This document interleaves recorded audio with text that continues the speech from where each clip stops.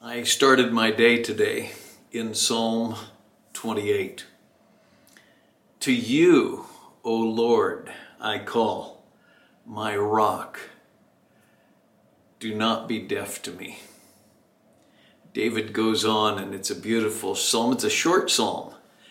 But after he says, to you, O Lord, my rock, I cry, I call, don't be deaf to me. He goes on and celebrates in verse 6, blessed be the Lord, because he's heard the voice of my supplication. There are times when you might think the Lord isn't listening. He's deaf. David put it that way. Don't be deaf to me. But then as he reoriented his thinking, he said, no, blessed be the Lord, because he has heard the voice of my supplication. The Lord is my strength and my shield. My heart trusts in him, and I am helped. Therefore my heart exults. Your heart can exult this morning no matter what your situation is, because the Lord does hear those who cry out to him. His ears are not distant. He is not deaf.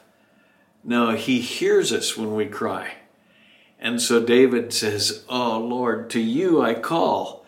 Please, my rock, don't be deaf to me. He isn't, David reiterates. He isn't. He heard my cry. He heard my call. He heard my supplication. I don't know how you're feeling today, but let me tell you, if you cry out to the Lord Jesus Christ, he will hear you, and he will be your refuge and your strength and your shield. Yes, indeed, your rock. Celebrate him today. Depend on him today. Rely upon him today. Cry out to him.